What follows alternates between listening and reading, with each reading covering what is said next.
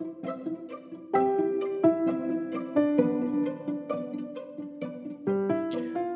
all probably have an idea of what good leadership looks like. Leaders can come from anywhere within a community, of course, and in this episode we meet someone who has a positive attitude, a big heart, bags of passion, and a desire to change things in his community. Nathan Barnes has lived experience of the challenges faced by many people and has put his desire to make stuff better to work as a patient ambassador in a social prescribing role in the south of the city. We will learn more about his journey to his current role and how he's making efforts to walk the streets of his community, building and nurturing relationships. Do take the time to listen to this and the other episodes, and if you can, and if you want to, share with your networks. This episode, we're joined by Nathan Barnes. So, good morning, Nathan. How are you today? Good morning, Graham. I'm just coming off the back of the hashtag worst flu ever, so I apologise in advance for the audio quality today. If there's a few coughs in there, but don't worry. Apart from that, I'm great. How are you? Yes, I'm fine. So, have you had a bit of a cold recently? It's going round, isn't it? Yeah, it's just it's just been a whole manner of fun stuff, but it's been, as you know, philosophically, it's been a bit of an interesting one because I can look at this and how do I handle this and all that kind of stuff. So yeah, it's been fun. Interesting. Okay. So we haven't really met we have met briefly, sort of. We've been in the same room as each other a couple of weeks ago. So just tell me a bit about yourself. So where do you appear in the Leeds system? And yeah, tell us about yourself. Sure. So for people that probably don't know me, my name's Nathan. I'm the South Leeds Primary Care Network Patient Ambassador, which is a relatively new form of social prescribing. So we can handle sort of social prescribing, but due to the effects of the role and due to the needs of the community, we've had to adapt and sort of, I like to say hybridize because that's a big word and it sounds smart, but at the same time, we've branched on from social prescribing to offer more of a holistic patient supports that can include support working, advocacy, and social prescribing to the partners within the south of Leeds. We're currently employed by the South Leeds Primary Care Network, but there's also a really great team over in the east, and that covers Hare Hills, all the areas around the east which need some support. Okay. So is this built out of? So I know there's a social prescribing. There's a sort of citywide social prescribing service. Yes. But then, so you're specifically looking at your local communities, and I suppose so. What I'm hearing is you've sort of taken, I suppose, a model of social prescribing, but understanding your local communities and their needs, you've sort of developed that, as you said, a more hybrid model to reflect the needs of the community. Is that Yes. right? Yes. Okay. And so how did that work? How did you find out that your particular community needed something a bit different? So it was just about, because we've been really lucky, like our operations manager who put us in post in particular, and I can't say any bad things. She's great. It's been a pleasure working in my role, but she's allowed us to have the freedom of really addressing those patient needs. And because we work in partnership with the Hamara Centre, which is in the south of Leeds, we've managed to gain and grasp much more of I like to call it a boots to the ground approach. Yeah. So we can actually get out into the community and know what's happening, what's out there for patients, but saying what patients are suffering with and taking like a big step approach and looking at what's the place of the patient, the member, the service user is, but also the practices around the area. So we've got really great GPs within the area, and looking back and feeding back at the stakeholders around the city and looking at what they're currently analysing and ongoing, but also what we can do, what trends are appearing, what we can basically just we have like a glass eye view of everything that's going on, really. So we're very fortunate to be in the position we have. Yeah. Because looking at all kinds of the sector and taking like an ABCD approach, we're really fortunate to be in this position, so we can more accurately gauge the needs of the patient and the member of the community. Okay. So, okay.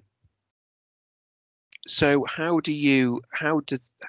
so you're going out into the communities, and you've mentioned the Mara Centre. So is that sort of outreach, that proactive nature? Here's our offer to the people of your community. How does that offer resonate with those people? How do they, I don't know, how do you reach them, or how do they reach you? Because I think it's a two-way thing. Yeah, definitely. So at the moment we are provisionally GP referral. So we have a referral process from members of the practice firstly. We then sort of analysed and noted that most of the partners within the south of Leeds have members which needed additional support, really. Yeah. So we're able to take referrals from community groups and work with them as well. Ideally, it should come from the GP practice first until we can finally submit what we've been doing, because we've only been in position since last May within the south. But what we've found is that we have really great collaborations and partnerships with community groups, and we can offer that wraparound approach and support with community members. And funnily enough, sometimes I do get referrals from actual patients who know somebody that needs support as well. So it's okay, that's good. It's a very interesting way of referral. Yeah. So if I was to call up my local GP practice and say I was living in South Leeds, how is this a service that aims to, I suppose, more appropriately handle people calling GP practices? Because I think we all know that not everybody, although the media tells us that they do, everybody needs a face-to-face GP appointment. I don't think they do. So is this about handling groups of people in a different way, that they don't need to see a GP, they need to see they need to be supported by different people based on their need? Yeah, one of the quotes I really like to use, and I picked it up for some training, and I found it from the National Social Prescribing Association, and it was patients sometimes need people and not pills. Yeah. They call it the GP with an underlying issue. So let's just say, for example, mental health. Yeah. Call it the GP and go, I need some mental health support. We can always make a referral to mental health services within Leeds. But sometimes does the patient need a big referral and disheveling all wounds and talking to people about things they've discussed hundreds of times before and they've not been able to make progress? Yeah. Or do we try and just have a conversation? Just I think I always like to, and I probably might get a little bit of criticism here, but I often go to some appointments sometimes dressed like this, completely casual, no smart formal wear, quote unquote white coat syndrome, all that kind of stuff. Yeah. But I often just go, on outreach visits, visit people and just have a conversation about what is affecting it. And sometimes it could be just as simple as they just need to get something off the chest. Yeah. Yeah. Just need to get, like, the housing issues are really apparent in the city. I think we've probably covered that ad nauseum. There's obvious issues there, which I don't think we'll be able to solve anytime soon. However, we can just have people have been sitting inside for 18 months. Yeah. And they've dealt with a whole modicum of issues. And have they had the chance to air out all these issues? Have they had a chance to just voice all these issues? So sometimes we've had referrals where we've just offered that wraparound support, but I think people just need a conversation. Just want to get something off the chest. They feel a lot better after that. Yeah. So sometimes I think some patients, as well as a start out there, I think it's, don't quote me on this, but I think there's quite a few GP phone calls where I think people are just isolated and lonely. Yeah. They just want to speak to somebody. They just want to and even just like reaffirming what they want to do, things like that, really. So it's about offering that wraparound support with your GP practice. Yeah. Sometimes people don't want miracles; they just want somebody to talk to and a bit of clarification on what they should be doing. Like that. Yeah. I think sometimes I heard a bit of a quote or a tale once where we've sort of in communities, we've sort of lost that wise old granny that you can go to on your street to, just ask for life advice, really. And it feels like communities have changed over time.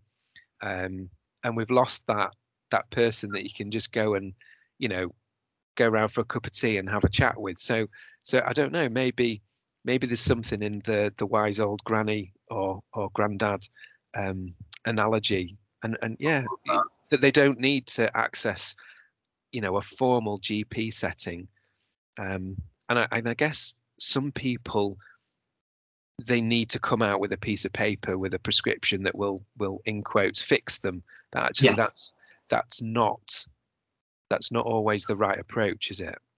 No, I tend to agree. I think sometimes people, it's on one hand, you've got patients that would prefer that kind of thing because it's validation for what they're feeling. And I totally appreciate and understand that. I'm currently working with a patient and we're sourcing funding for an assessment just to clarify everything that's gone wrong. And funnily enough, I'll keep it anonymous, but it's a patient with dyspraxia. Okay. And, Dyspraxia Awareness Week is this week. Okay. But also, I also have dyspraxia as well. Okay. So we have those we also have commons, and there could be a hint of bias there. Yeah. But I know when I was diagnosed with dyspraxia, it clarified and sort of solidified a lot of things that I was feeling. Yeah. And that diagnosis, at the time, I was currently, going through my previous addiction, but also I was also on medication for how I was feeling, how I could process things. Since I got that diagnosis, no medication whatsoever. I've accepted who I am. Okay. But if we can take that example and we can sort of go, okay, right, this is what other people are feeling. Some people just need validation of who they are. They just need acceptance of who they are, and just to know that everybody's different, everyone's not afraid. Yeah. On the other hand, people sometimes they just want to just be heard. And just, this is me, this is who I am, I don't need a diagnosis, I don't need a whole singing and dancing, this is my reality, I just want to get this really off my chest. Yeah. Yeah. So I hope that answers the question. It's a bit long-winded, but no, I mean, it's such a fascinating different way of thinking about the support that we give to people, and it does feel like a bit of a mind shift or a system shift in how we support people in a different way. They don't need to access that formal primary care setting. Yeah. So just sort of picking up on something that you've said there. So how did you get to this position in the city of Leeds? So yeah, how did you get to where you are now? Yeah, this is probably going to sound like one of those X Factor style of a sob story, but I think it's what's the word? It's substance for what people are using. So, for example, I myself was a victim of, and I'm pretty sure you're probably aware of ACEs. Oh yeah, yes. Events. So yeah. I had a whole heck ton of that. I had a mum who loved me unconditionally. Yeah. But when I was 10, I suffered like probably the worst thing. My dad, he sort of like we were basically forced to leave our home. Right. But I think this is echoed a lot of. This is probably happening now more times than we'd like to believe. Lived in hostels, grew up in youth hostels, lived in very deprived areas, places where wasn't the nicest. And then when I was, going through the university model and undertook my master's degree, I found out I was dyspraxic as well. Yeah. Also dyslexic. So I had a learning difficulty there, not trying to, it is what it is. Yeah, but then and then I started working for a diabetes company, and I just felt really kind of unfulfilled. Yeah. Which is quite strange because you're in a call center, you're calling out, great job, great people, but yeah. And then when the pandemic hit, I was offered this position by the South Leeds PCN. I went online, advertised. But what stood out for me was that it was completely what I wanted to do. It was completely the best thing I've ever possibly seen on a job registration, just helping patients with things. And then I phoned up Sinead at the Hamara Centre, who gave me a brief of what the patient ambassadors do. Yeah. And saying things like, oh, we've helped patients with, personal independence payment tribunals. We've helped patients source like beds when they couldn't afford it. And that just instantly grabbed me as like, this is the best thing I've ever heard. Like in terms of patient-centered care, you've always believed there's a very structured, rigid process. Yeah. In terms of patient care and all that. And I was like, wow, it sounds really strange, but I was like, this is the future of like public health and making healthcare more accessible and not just addressing, clinical matters, but non-clinical matters, which is usually the most important reason. And that is usually sometimes can be the case for clinical matters, and it's the prevalence there. So I stayed up that night. I probably just branched out about 6 pages of an application. Never done that before. Brilliant. Unbelievably passionate about it. I was like, wow, this is going to change. This is going to be, it sounds a bit cringy, but it's something to get you up in the morning. Absolutely. You have to get up. And no matter what a bad day says, you have to get up and you have to change things. Yeah. Was successful. And I've been in post in May ever since, and I think it's been possibly the best job I've ever had. I know it is, and it's been tremendously exciting because I've had these opportunities myself to not only interlink with some of possibly some of the most pleasurable, passionate people I've ever met. I think there's an unwritten rule about community groups, and nobody goes in for the money. Absolutely.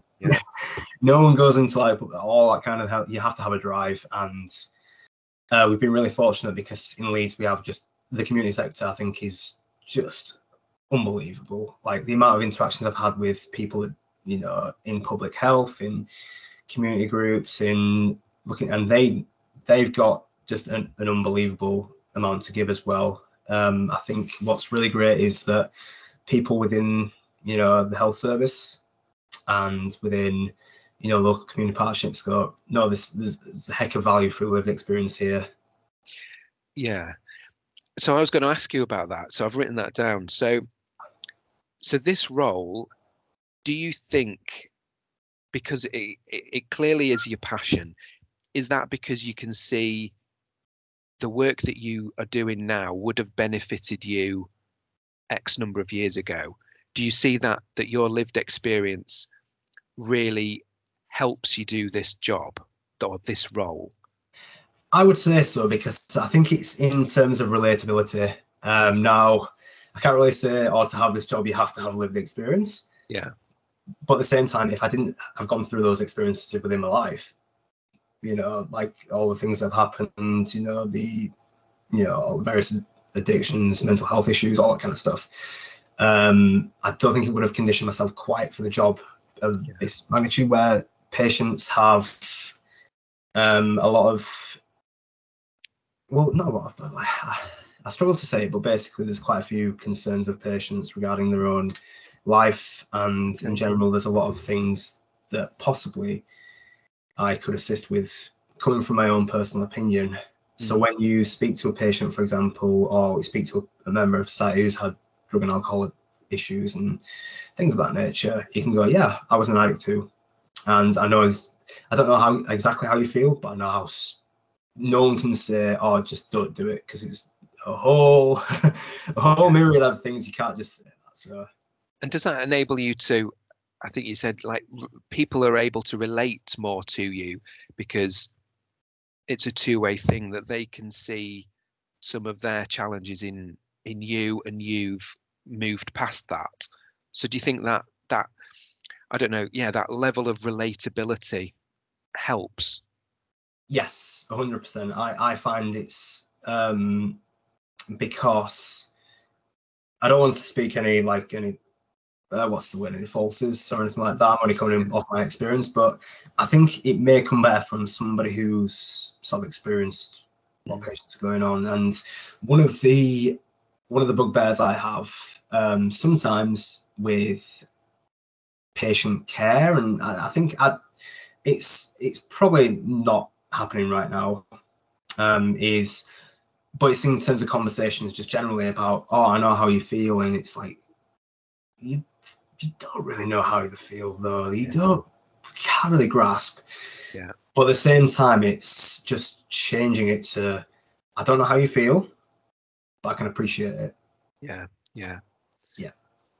Interesting. I think that sets us apart a lot in terms of how we communicate with patients. And I think that is why sometimes a lived experience approach can sort of help, and it can sort of condition the way you talk to patients, practice members, all that kind of stuff.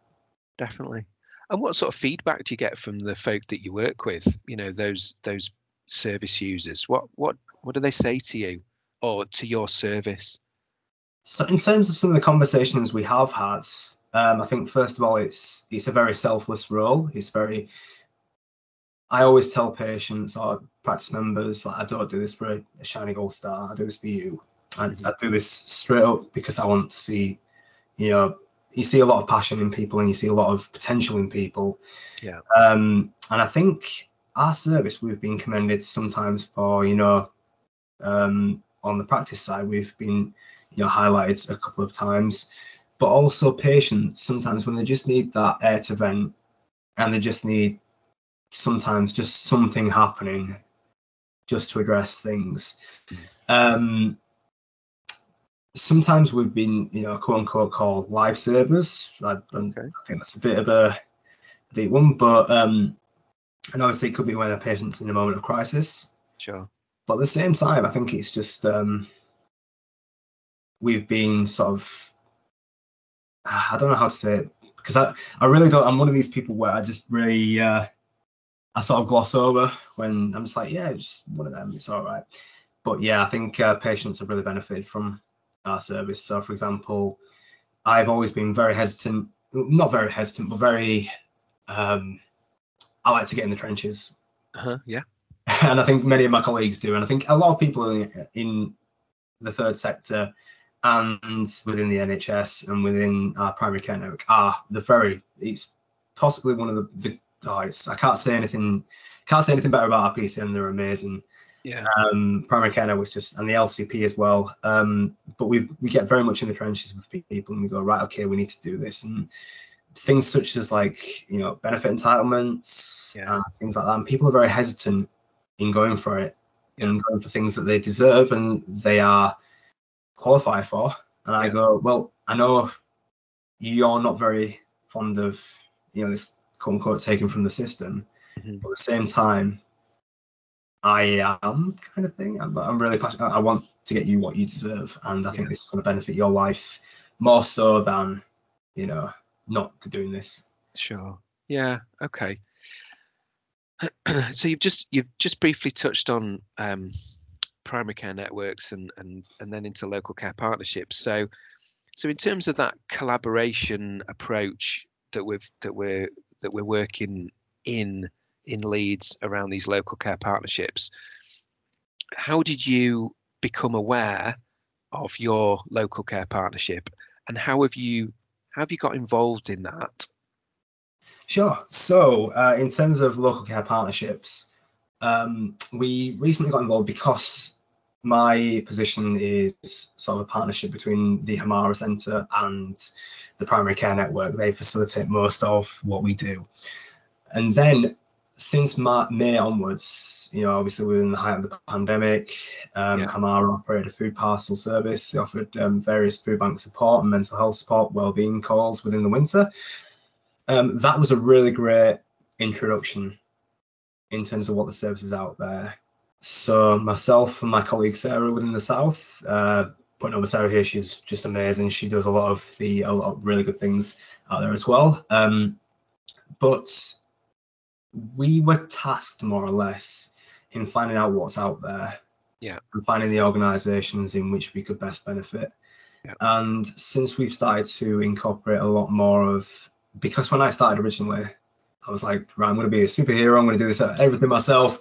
And then all of a sudden you go, right, okay, there's somebody here who can not only can be best for the patient and best for your member that you're working with, but if you were to work with them, you wouldn't offer 20% of what they could offer. So yeah, I can't honestly discount the importance of the community sector. I think it's like an unpolished gem, and I think everybody should know about what the great things we're doing in not just South Leeds, but citywide. I mean, we managed to collaborate with a lot of the community groups within the citywide LCP meetings.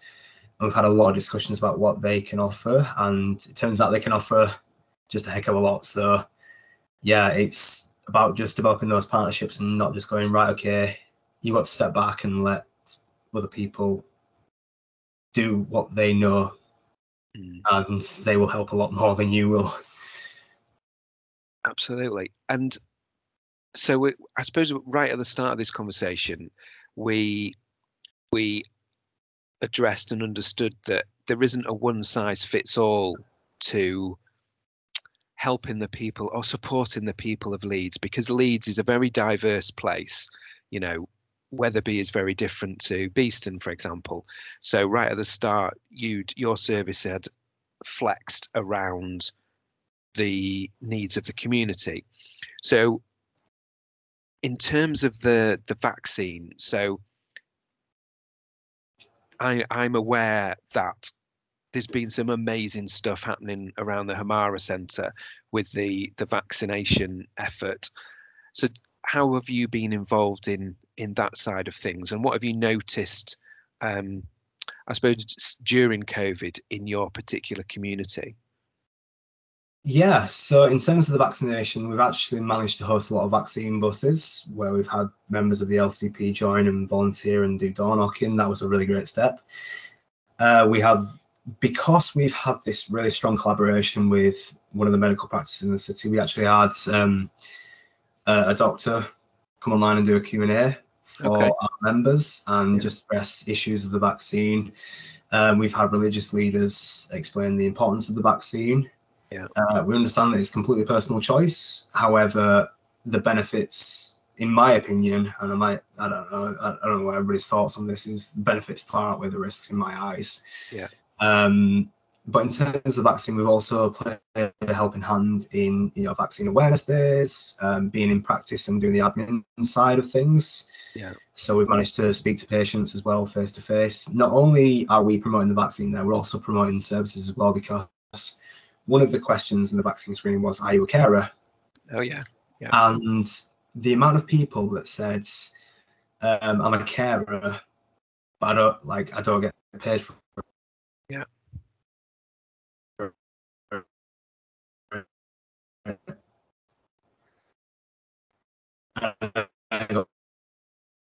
Details for Carers Leeds, please give yourself a call. Make sure that you looked after there, because we can appreciate that caring's a job that many people can't do, and we'll just do it. It's an amazing thing being a carer. So yeah, we've done a lot of things in terms of the vaccine rollout, and I think we all banded together as a community just to address, because with some communities and with a lot of things, bad news gets around quick sometimes. As you do, as with the tribal mentalities. So we want to really push forward with that. And so you've already said that you sort of like getting, rolling your sleeves up and getting into the communities. So when you're sat there, let's say doing the admin, and all these people are coming into the Hamara Centre or the vaccine, or stepping onto the vaccine buses, what does that feel like, that all these people are coming and being vaccinated and you're there? What are the sort of the things that you're hearing from those people?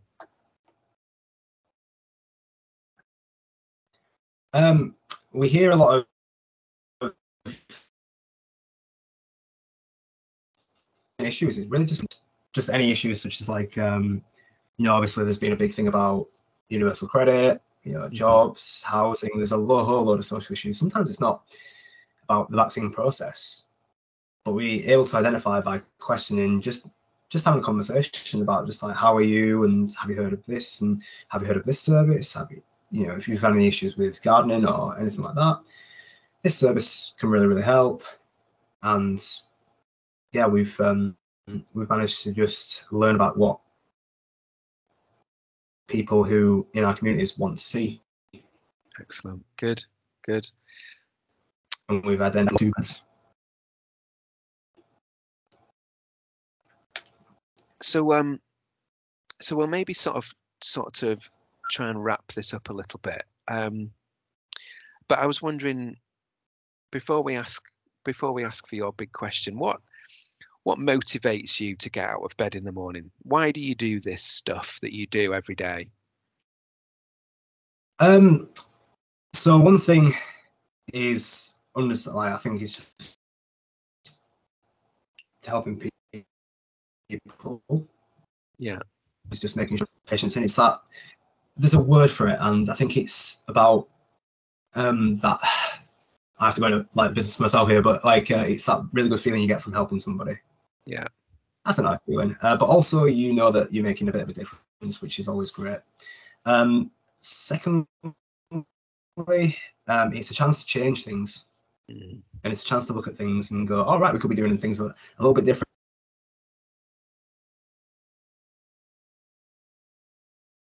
here. Yeah. And then we can feed that back into the right places, the right people. And then thirdly, as well, it feels like you're making a difference to your community as well. Like I understand there's been, you know, coming from a lot of deprived areas, people tend to write people off. Yeah. Sometimes it's, you know, it's stereotypical always. But if you can only see like what happened in the World Cup, I mean, Calvin Phillips from Armley. Yeah. Like, look what Calvin can do, and look what he can do when he's passionate about, and his story is just immensely motivating. And I think by using examples like that, and it's I don't care anyway, like the, you know, Beast and Huns, it's only been good to me. You know, I've never I won't have a bad thing said. So absolutely. Yeah. It's good to have passion in the place that you live, isn't it? Yes. Yeah. Excellent. Okay, fantastic. I love that. So let's give you the opportunity to ask your big question. So Nathan, what's your big question? Okay, my big question. I struggled for two questions because it's standard me. First one was obviously the one that I struck off was, who's better than you? I always like to say that, who's better than you? I always like to, you know, big yourself. But the question I went on was, if not you, who? If not you, who? Yes. If not you, who? If you found, let's just say, for example, a patient who really needs, you know, this form filling out, or needs a certain type of funding, or needs to apply for a grant. Yeah. Can you take it upon yourself to do something outside of your role that's a little bit uncomfortable, but you feel like you can do it? So, for example, I've been doing a lot of like funding grants and looking at funding for particular patients. And not to go into business again for myself here, but if I wasn't there to do that, who else would? Yeah. And I'd like to just invite people respectfully. Sometimes if you can sort of do something that's uncomfortable and a little bit outside of your role, and just in general, it doesn't have to be a role based. Yeah. It can be part of life, really, getting into the philosophies of things. But even if you wanted to do something you're really passionate about, like, if not you, who? Like, who's going to do this? Who's going to be the change? Who's going to do this thing that you really want to see in your community? Who's going to do this thing that's going to change the world in your world? If not you, who? Who's going to do that? So back yourself, fist up, let's go. Nice one. Yeah, no, I like that. That's great. Fantastic. Right. Well, I think we'll leave it there. I think I've learned a lot about you and what you're doing in South Leeds around social prescribing, and it sounds like you are making a real difference to your own community, and you're really passionate about it. So yeah, keep being amazing, I think, is my ask of you. and I've really valued this short time that we've spent together. So thank you very much. Thank you for your time, I appreciate it, and thank you.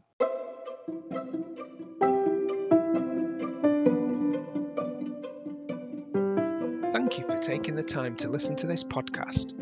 Please do like, subscribe, and share with colleagues across your networks. The podcast is available on a range of platforms, including Spotify and Google Podcasts. Until next time, thank you.